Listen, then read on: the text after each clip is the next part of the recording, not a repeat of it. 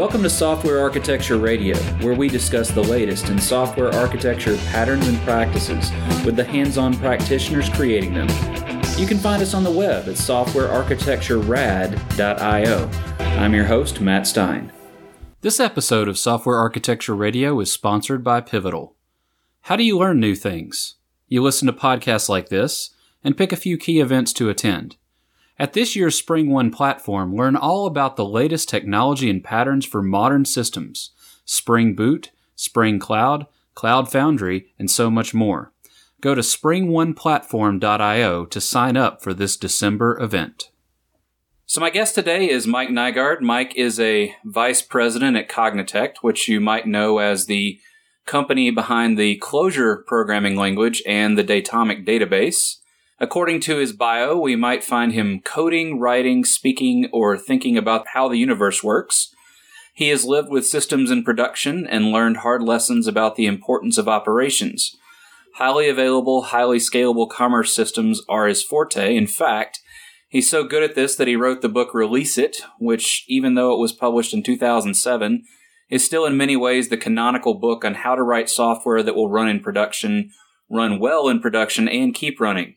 Many of you may know Release It as the first place you encountered the now ubiquitous circuit breaker pattern.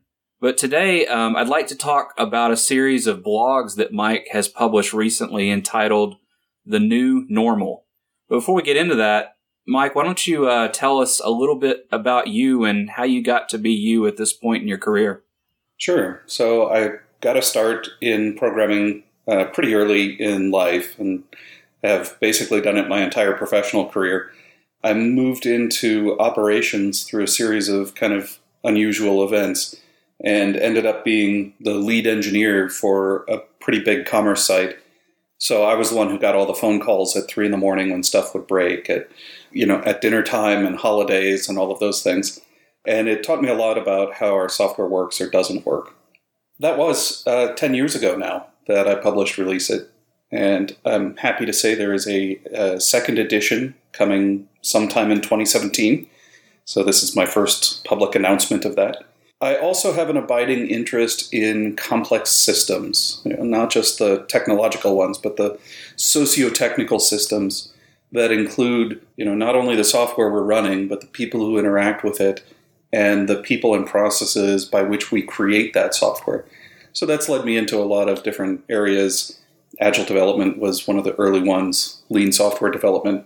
Techniques like Kanban are of interest to me.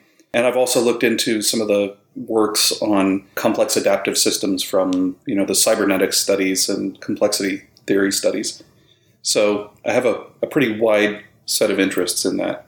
And that's what led me into looking at how organizations shape the software they create and how the software they create then shapes the organization as well.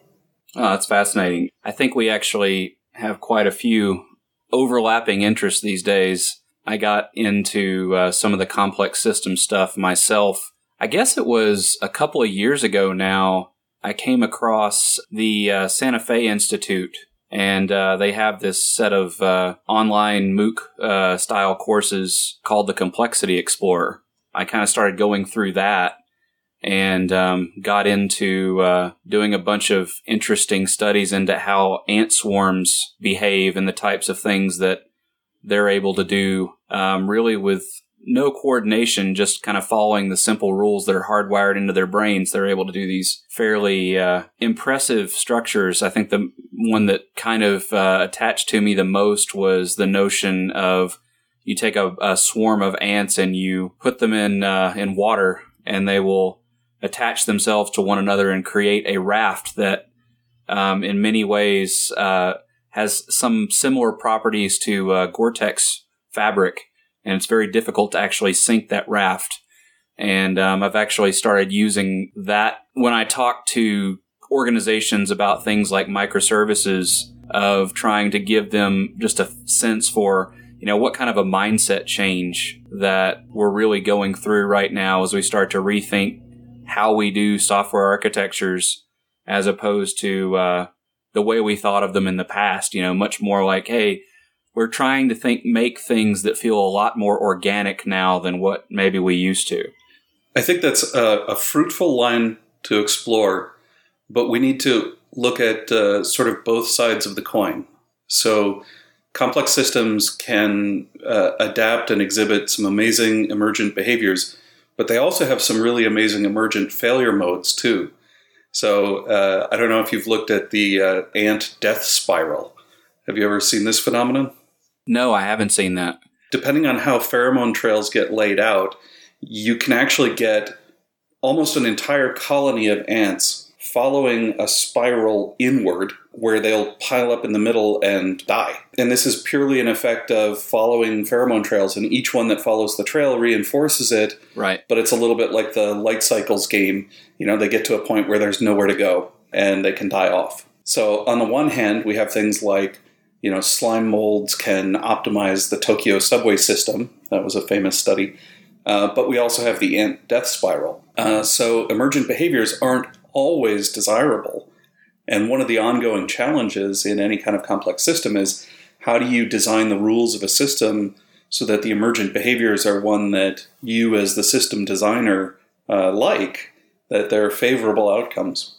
Oh, that's interesting. I have to look into that. I think that's actually a pretty nice segue into the things that I put together to talk about from the blog series. So I thought it was interesting that the way you start out by acknowledging the notion that folks are really talking about things like microservices as being the road to salvation, as you say. And of course, there's a lot of that going on right now. Everybody's coming to our company and other companies saying, help us do this. And you kind of explain that, you know, if we don't understand what makes those things work, and I think you just touched on it a little bit with your double-sided coin about failure modes versus positive emergent behaviors, that you touched on this notion of what you call continuous partial failure, and that we have to embrace that state.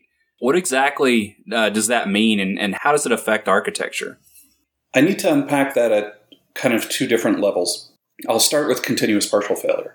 The basic notion there is we're building large, interconnected, interdependent networks of systems. Essentially, we're turning our entire enterprises into one giant distributed system. And distributed systems, you know, their primary characteristic is that things fail. In fact, I think it was back in the 80s that Leslie Lamport said, a distributed system is one in which I can't get any work done because some machine somewhere I've never heard of has gone down. So it's sort of like you simply have to expect that things will go down. But more than just expecting failures and sort of building algorithms and systems that survive failures, we can actually think of this as a way to lead us to better designs overall that give us more freedom and flexibility. So one of the points that I always try to make is if I'm a service provider, there is no difference to my consumers between downtime and a release.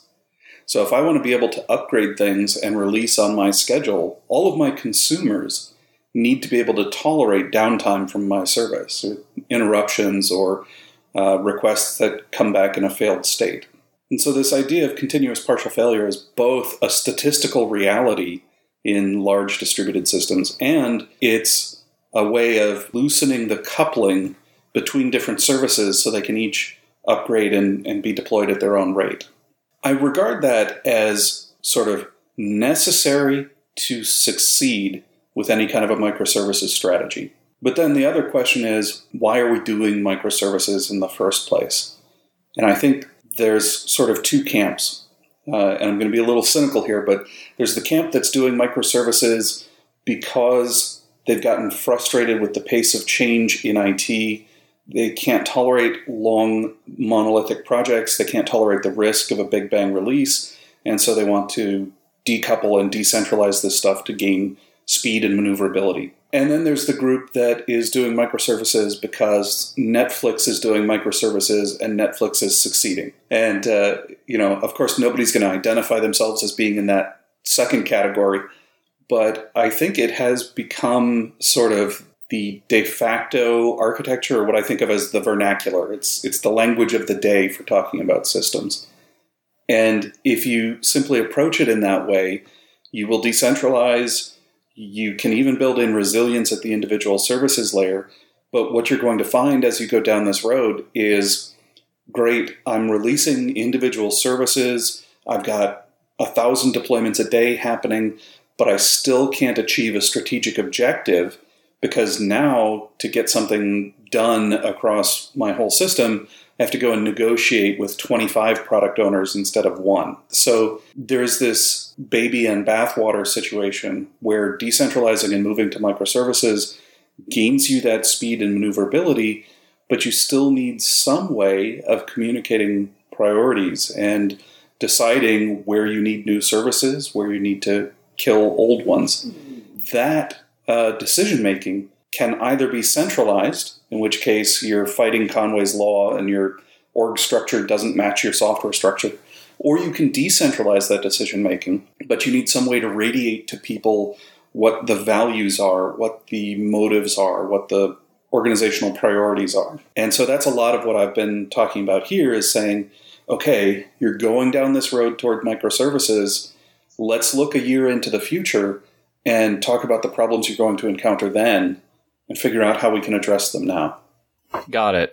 You described that a phenomenon there that I've seen in a lot of different paradigm shifts, I guess, in the time that I've been doing software, where we'll have what looks like a change in direction in the industry, whether it was extreme programming, agile, SOA, DevOps, continuous delivery, all these different conversations that have dominated the industry and the kind of popular media in the industry for a period of time. And you have some very thoughtful adopters of that, but then you also have some kind of, for sake of a lack of a better term, kind of bandwagon jumpers that will kind of say, okay, we're going to go be agile and we're going to take all of the things that we're doing right now and change their names over to the agile names, and then we'll be agile. And I've seen that happen a lot. It seems like a repetitive phenomenon, and I almost feel like I'm starting to see it a little bit in some of the microservices adoption that I've encountered as well, where you'll have, again, some very thoughtful teams that understand what the reason is that they're going to do this. And you'll also see some folks who will kind of cargo cult a Martin Fowler article and go do a bunch of things. And you ask them, well, why are you doing this? They say, well, because it's on the list of bullet points that Martin said we had to follow, and then we would have microservices. Yeah, it is enough to make you become cynical after a couple of rounds of this. My friend David Hussman does a lot of agile consulting, and he's kind of walked away from the A word now. But when he was doing most of this, his first question to a company that brought him in would be why. So you want to be agile. Why? What is it you're trying to achieve? What do you want to accomplish? And very often, the answers were not really thought out at all. So it does happen. And one of the ways I illustrate that for people is to say, the early adopters of the CMM saw dramatic success with it. And then it got translated into a bunch of document templates. So, almost any advance that we make can be cargo culted and can be reduced to, a series of rote template actions. I think the only way we can combat that is by teaching and communicating as broadly as we can. And that's part of what I'm trying to do. So on the concept of why, I think a thread that seems to run throughout the series and that you actually introduce in your second post is this concept of anti-fragility. And I fell in love with the concept myself. I guess this was, again, a couple of years ago. I was at the Cloud Foundry Summit, and I met a gentleman by the name of Russ Miles, who... I know Russ. You do? Yeah. Mm-hmm. Russ is a great guy, very sharp, and he was working on a book at the time called Anti-Fragile Software, and I had just kind of started delving into this microservices conversation, and he walked me through that, and I went and I read Taleb's book and really dug into that, and eventually started giving a talk on the concept at a few different conferences last year, and I've got that linked in the show notes, but I'd love to hear what you have to say about it and, why does it seem to kind of permeate the entire series of posts that you wrote? So just as a logistical note, if we're going to mention Russ's book, we should also make sure to plug it properly. It is available on LeanPub, and I have it in my library here. The idea of anti-fragility does run through the whole series, and in fact, in some ways I could have led with that and titled the series Anti-Fragility. It's because we're building these networks of systems with higher coupling, and one thing we've seen from every industry and every kind of complex system is the tighter the coupling, the more synchronous the processes are, or continuous processes, and the more you have production pressure, the more you're going to get catastrophic failures. This was written about in a book called Normal Accidents, where they were looking at things like chemical plant disasters and oil platform sinking and things that really cost a lot of lives. Fortunately, most of our systems are not in that category, but they exhibit many of the same characteristics as this sort of failure-inducing technology. A high degree of coupling, what he calls dynamic coupling, meaning two things that don't correlate today may suddenly become correlated. And when that occurs, it means the system has moved into a new regime of behavior, and you don't really know how it's going to behave. And often it behaves quite badly. And so as we're building these, integrated distributed systems, they're all running synchronously. They're all sort of exposed to unpredictable demand volume from the internet at some edge or another, and that percolates inward. We really have all the characteristics of systems that we can't understand, can't control, and are going to fail. Now, I can point to lots of other systems like that in society today, and those alarm me as well. The IT systems are the ones that I can help to deal with. One approach is to make them robust. Robust simply means that when you poke them and disturb them away from equilibrium, they will return to an equilibrium state on their own. And I think that that's a good first step. So if you're in a completely unstable state, getting to robustness is good. However, robust systems don't necessarily accommodate change all that well. So if we have a desire for different business units to be making use of common cloud services and core infrastructure and so on, it's entirely possible to have a robust system and one of your lines of business spins up a new application that suddenly multiplies demand on a core system. And now you have overtaxed that core system and you're actually denying service to all the other applications that use that core system. And so you've destabilized your entire company.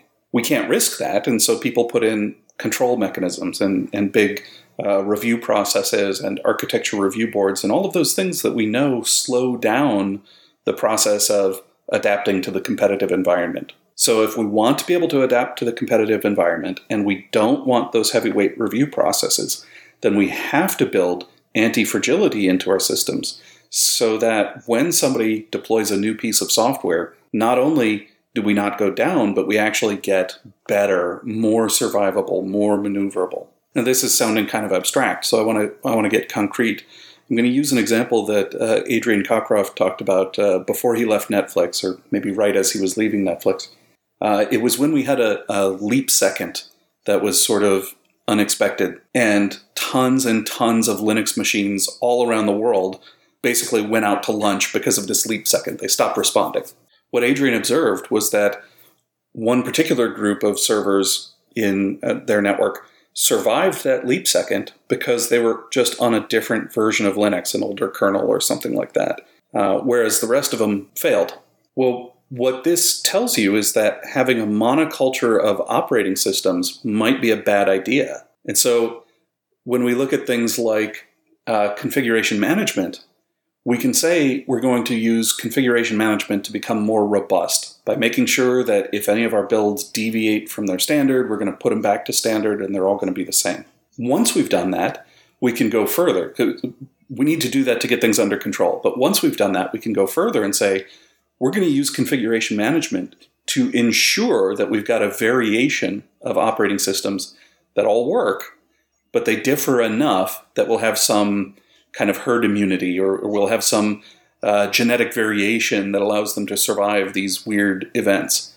And so you look at all the different places where we have variables like that, operating system, runtime environment, software stack, and all of these things. You can say we would probably be more robust if we could create a variety of configurations and verify that they all work, rather than creating a monoculture.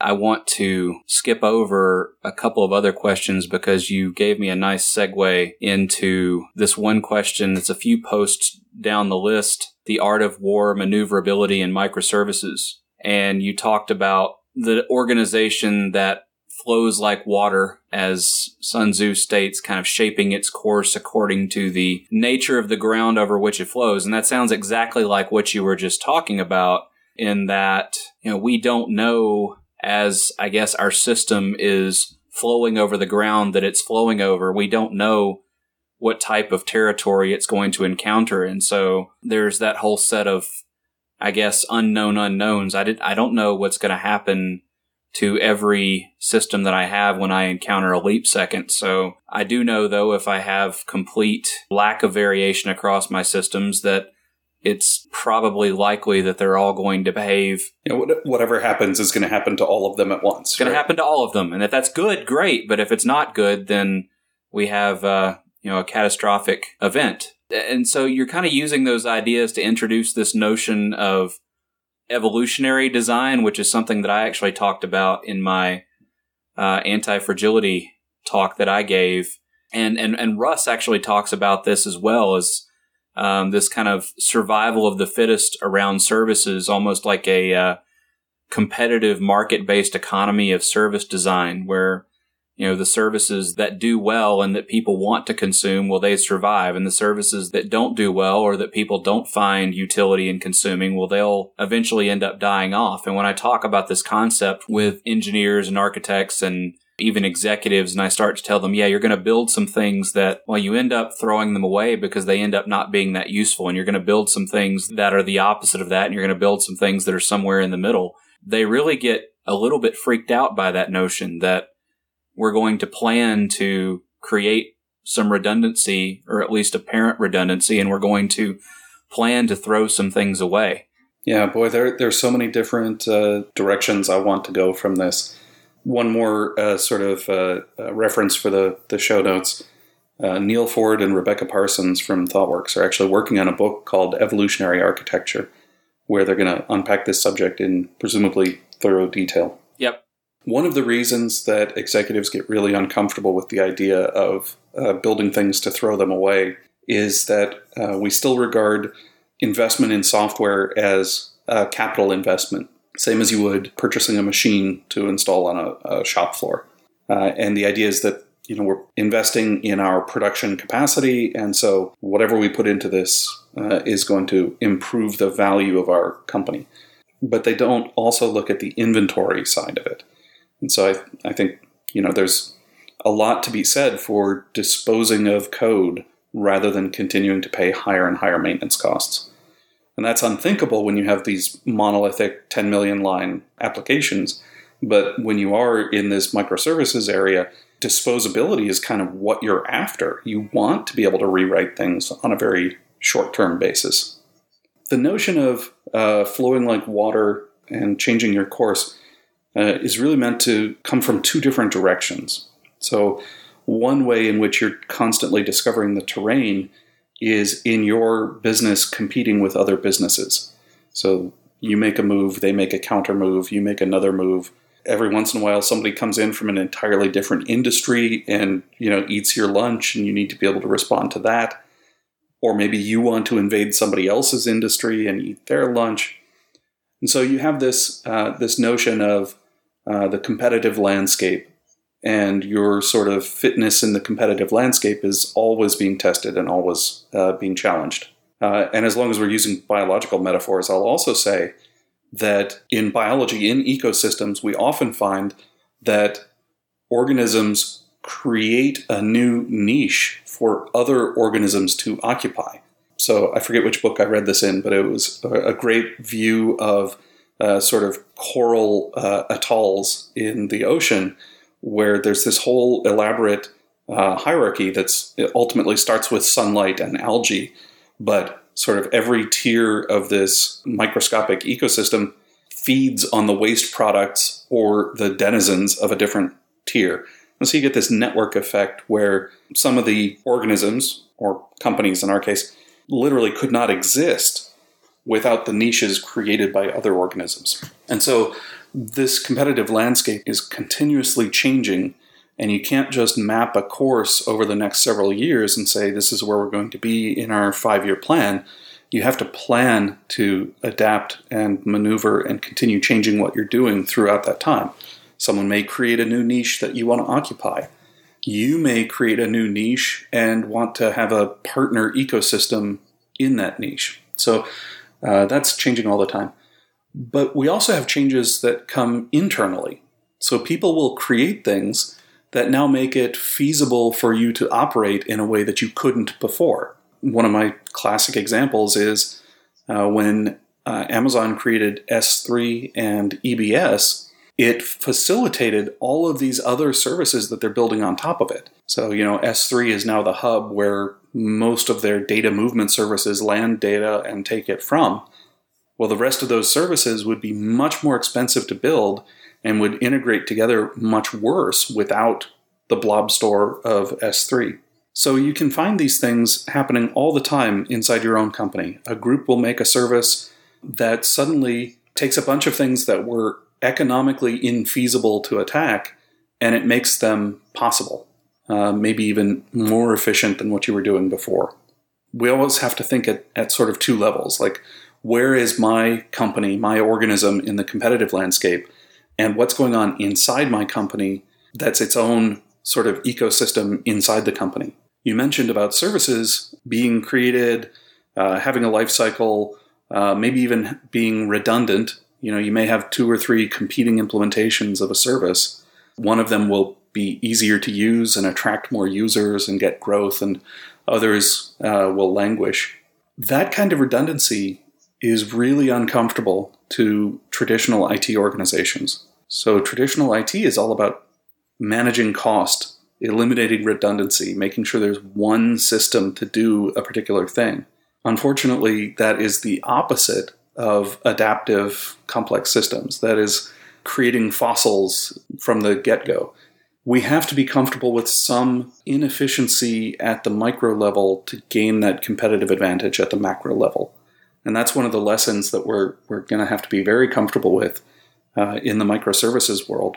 In fact, Randy Shaup gave a talk at CraftConf a couple of years ago where he explicitly made the analogy to biological evolution for services inside, I believe it was inside Google, that people would create services, they would gain users. Users were like the food for services to get more resources.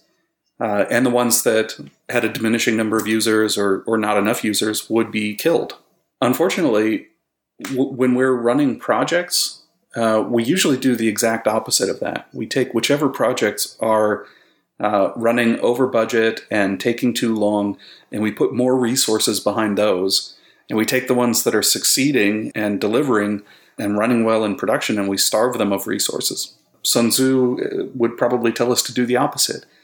Take the ones that are succeeding and put more behind those. Let the strength flow into the part that's working, and then starve the parts that aren't working. Yeah, there's a couple of different directions that I could go from here. It seems like every time you come to the end of an idea, and I'm ready to jump in and go somewhere, you add another idea that changes my mind. I think one of the things that I want to touch on, again, is in that notion of redundancy, is it feels like we're challenging a very deeply held notion that we've had in the software industry, at least since, I guess, The Pragmatic Programmer was published, that don't repeat yourself, dry, this whole almost, the first of the however many commandments of good software design is if, an architecture is that everything needs to be dry. And anytime you create duplication, then that duplication should be considered evil.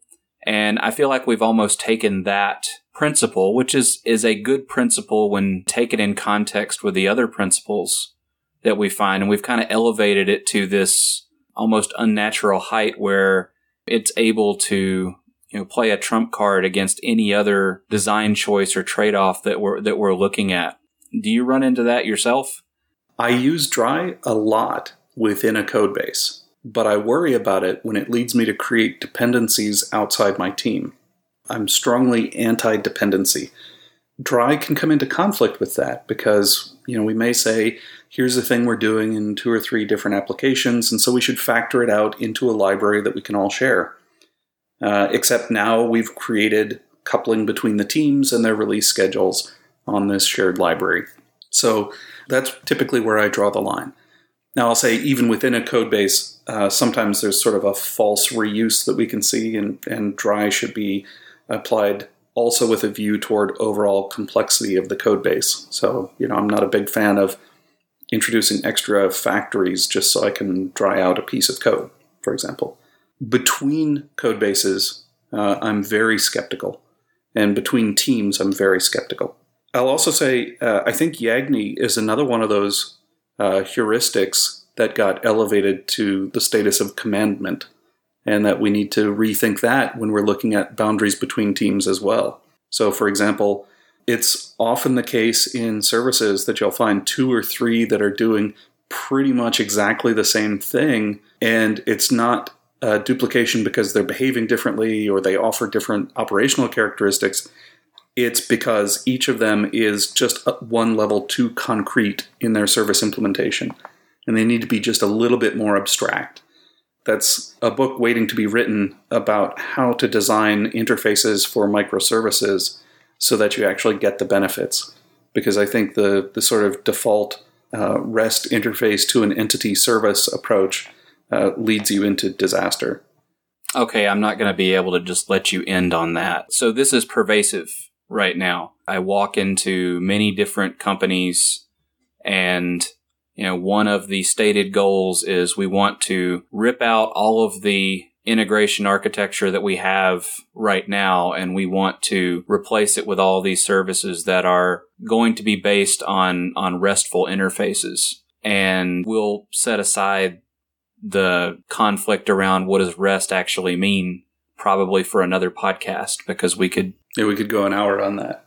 Yeah, exactly. But you say that, okay, if you're going to go do that and this, my mind just connected 2 threads to borrow a title of another book that I actually picked up from the footnotes in Release It. If you go down this notion of moving everything over to these REST interfaces, you're basically inviting disaster. That's the title of the book. Mm-hmm. And why do you think that? So I'm specifically talking about entity services with kind of CRUD-style interfaces. This is the thing that people reach for first when they look at their domain and they kind of take all the nouns from their domain and they turn them each into services. We're fooled by the noun into thinking that we've got one unitary whole concept. But if you unpack it, you'll often find that there are quite a few different things going on. So I'll give you an example from a commerce company that I was working with. They wanted to make a shopping cart service. And they started, as most of these discussions start, with what is the data in the service. I prefer to look at what is the behavior that it's doing. And I got into this because no one could agree on what the data needed to be. So when we looked at the behavior, we found that the shopping cart domain object in their current system was doing many different things. It was the place where you would put items that you intended to buy. And that's what we sort of think of as the traditional shopping cart.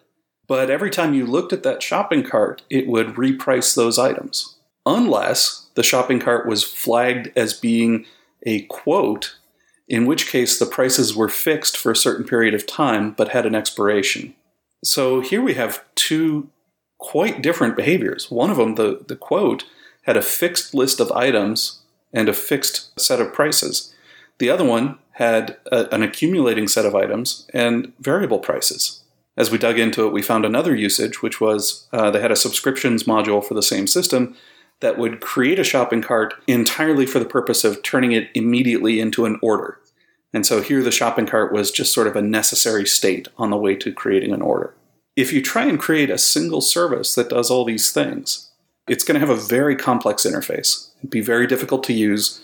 The consumers of that interface are going to have a lot of semantic knowledge about what the cart does in these different modes. And so if I'm building a storefront, I have to be aware that this thing could also be used for quotes and make sure I tell it, I'm not using this for a quote. Well, what happens when we need to add a fourth use?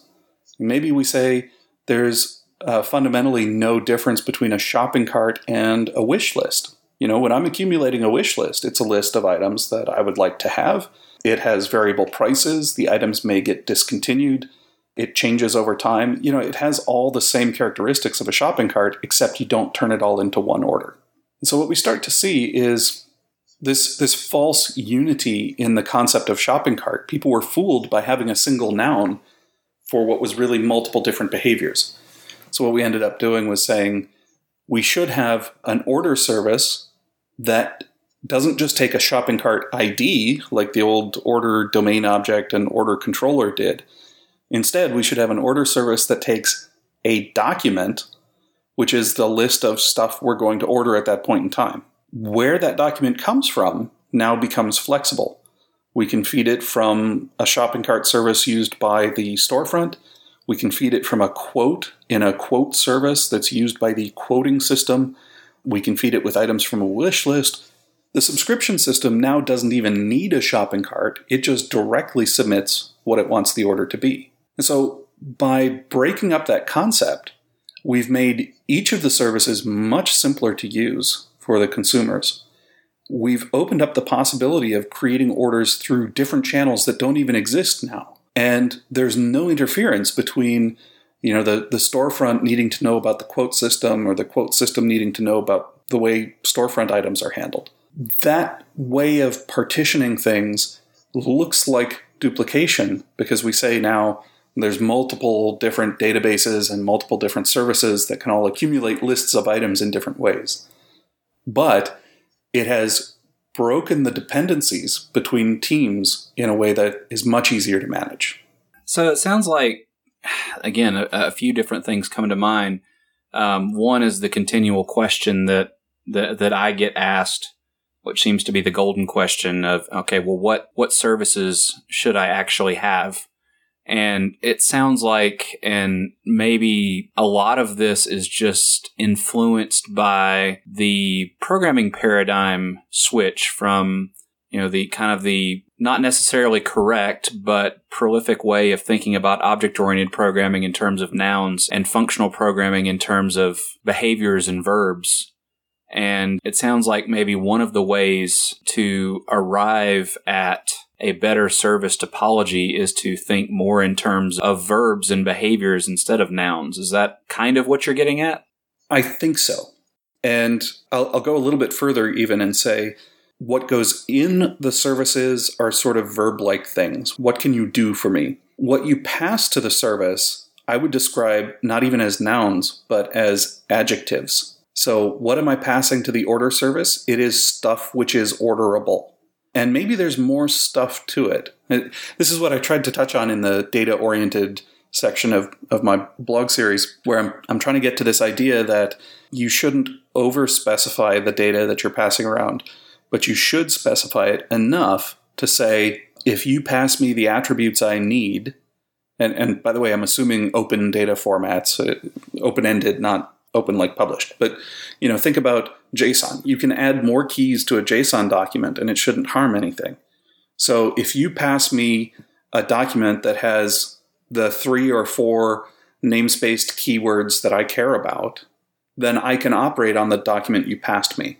This is pretty different from the idea of saying, I'm going to write an IDL, like my protocol buffers definition, and I'm going to generate classes off of that exactly map all of these fields.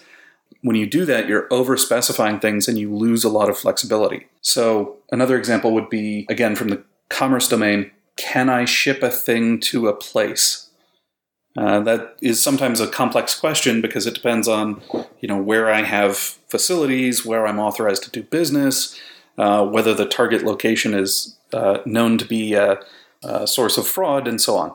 Well, one way to approach that is to say, I have a shipping service, and I'm going to pass it the prospective order, and it's going to know all of the rules about fraud, about distribution centers, about shipping prices and methods, and all of that.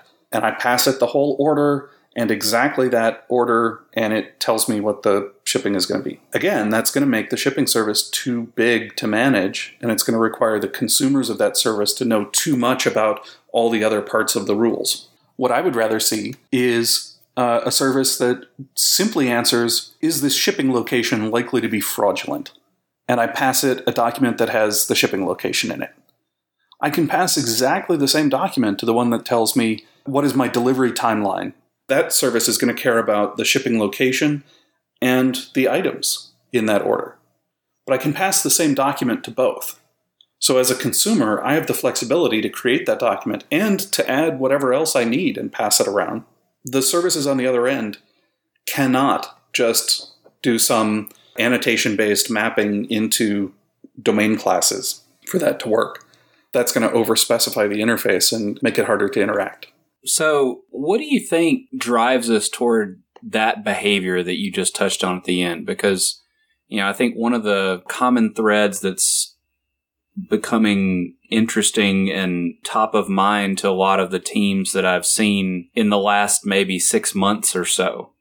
Now that people have kind of gone down this road to either service orientation for the first time, or they're moving from SOA to more granular microservices, whatever got them to where they're going, they're really starting to think about this notion of contracts between services. And they almost always seem to want to be able to get to, okay, I can take in some sort of a request, and by the time I write any code that's actually going to deal with that request, it's going to be nicely packed into some POJO that I'm going to interact with, and I don't have to think about the data format. And so something before the data gets to me is going to ensure that the data is formatted appropriately. And it feels like a lot of the approaches that people are thinking about taking, again, whether it's protocol buffers or other schemas, Avro, whatever it may be, or even if they're using JSON, but they're using some API IDL to automatically parse the JSON and ensure that it's in the format, in some ways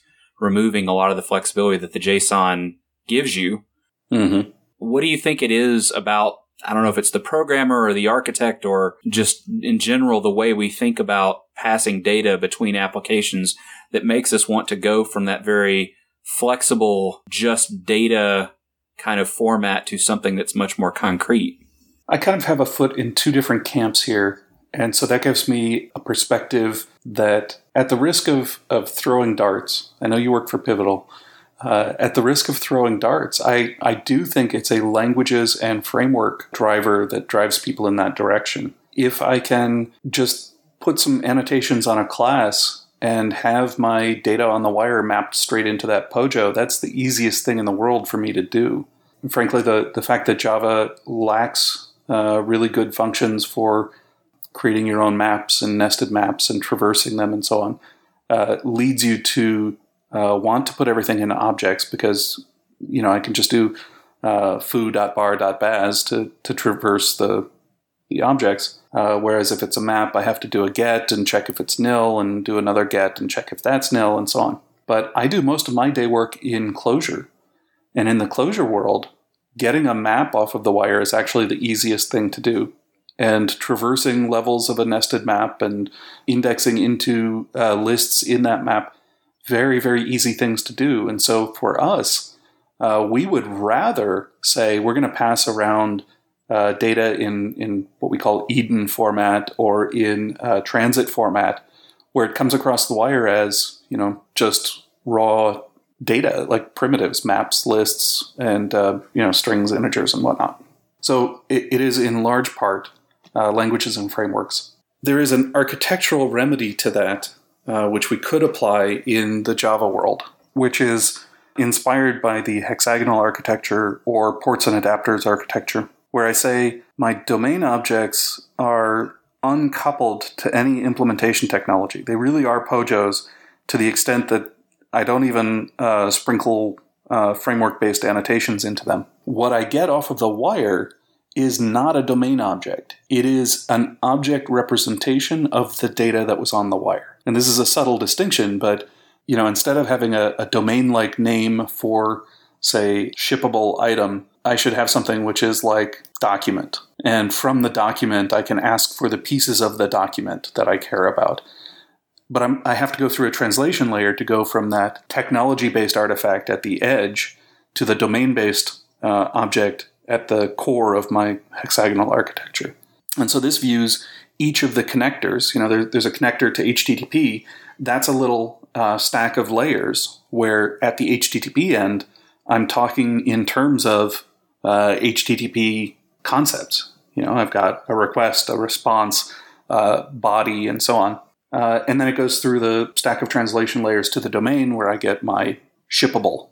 Similarly, talking to the database then is another stack of layers that goes from shippable to table, row, column, entity, that sort of thing. That's the concept of the hexagonal architecture. And I think it's a way that we could restore some of that flexibility and still have the power of the frameworks in Java land. Interesting.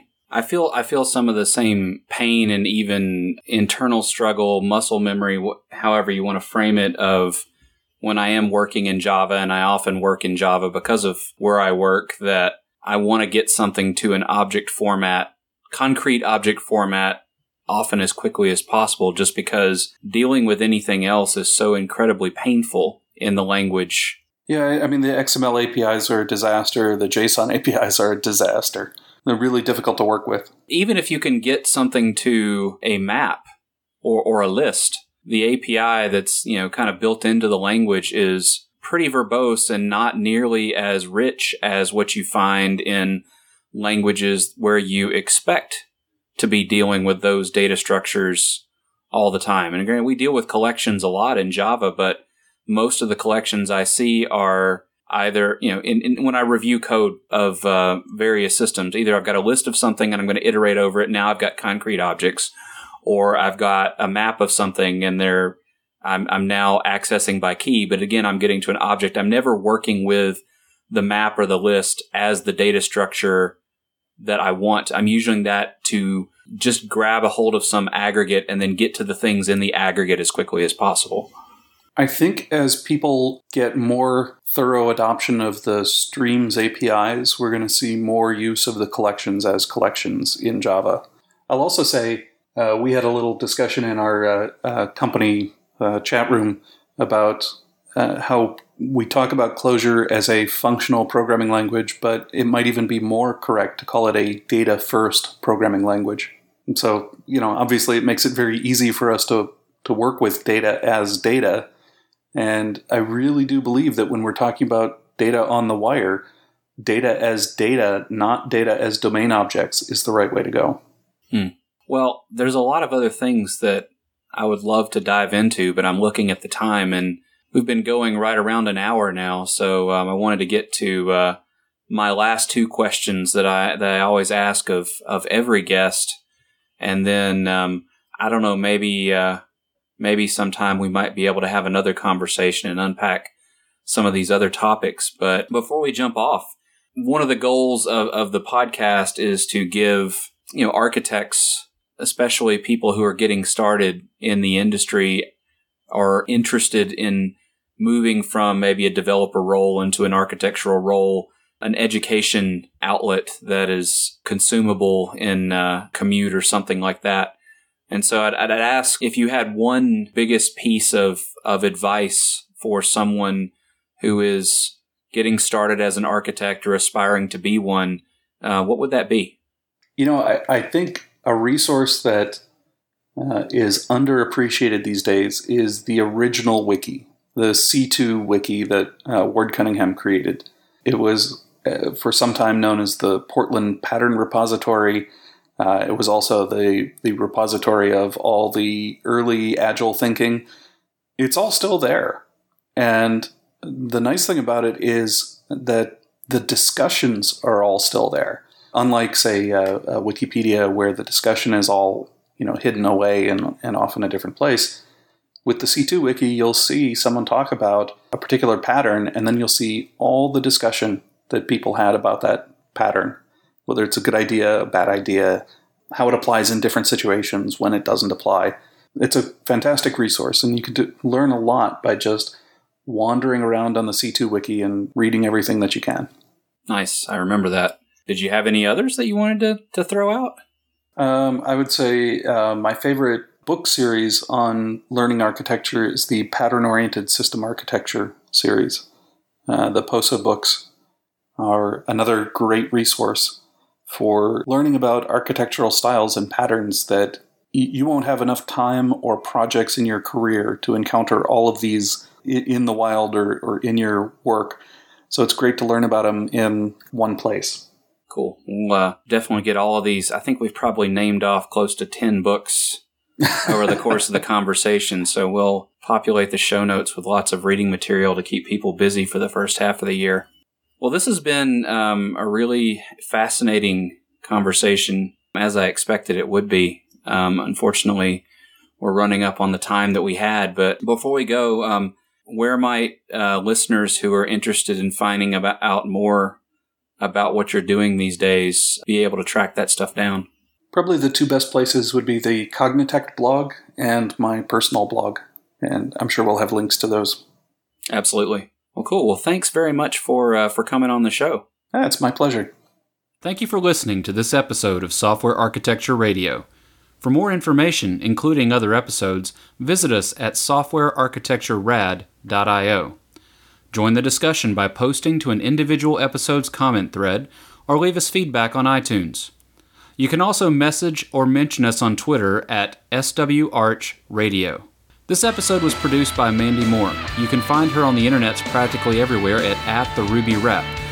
Also, if you haven't heard of her podcast, Greater Than Code, you should go check it out at www.greaterthancode.com because people matter. Until next time, this is Matt Stein for Software Architecture Radio.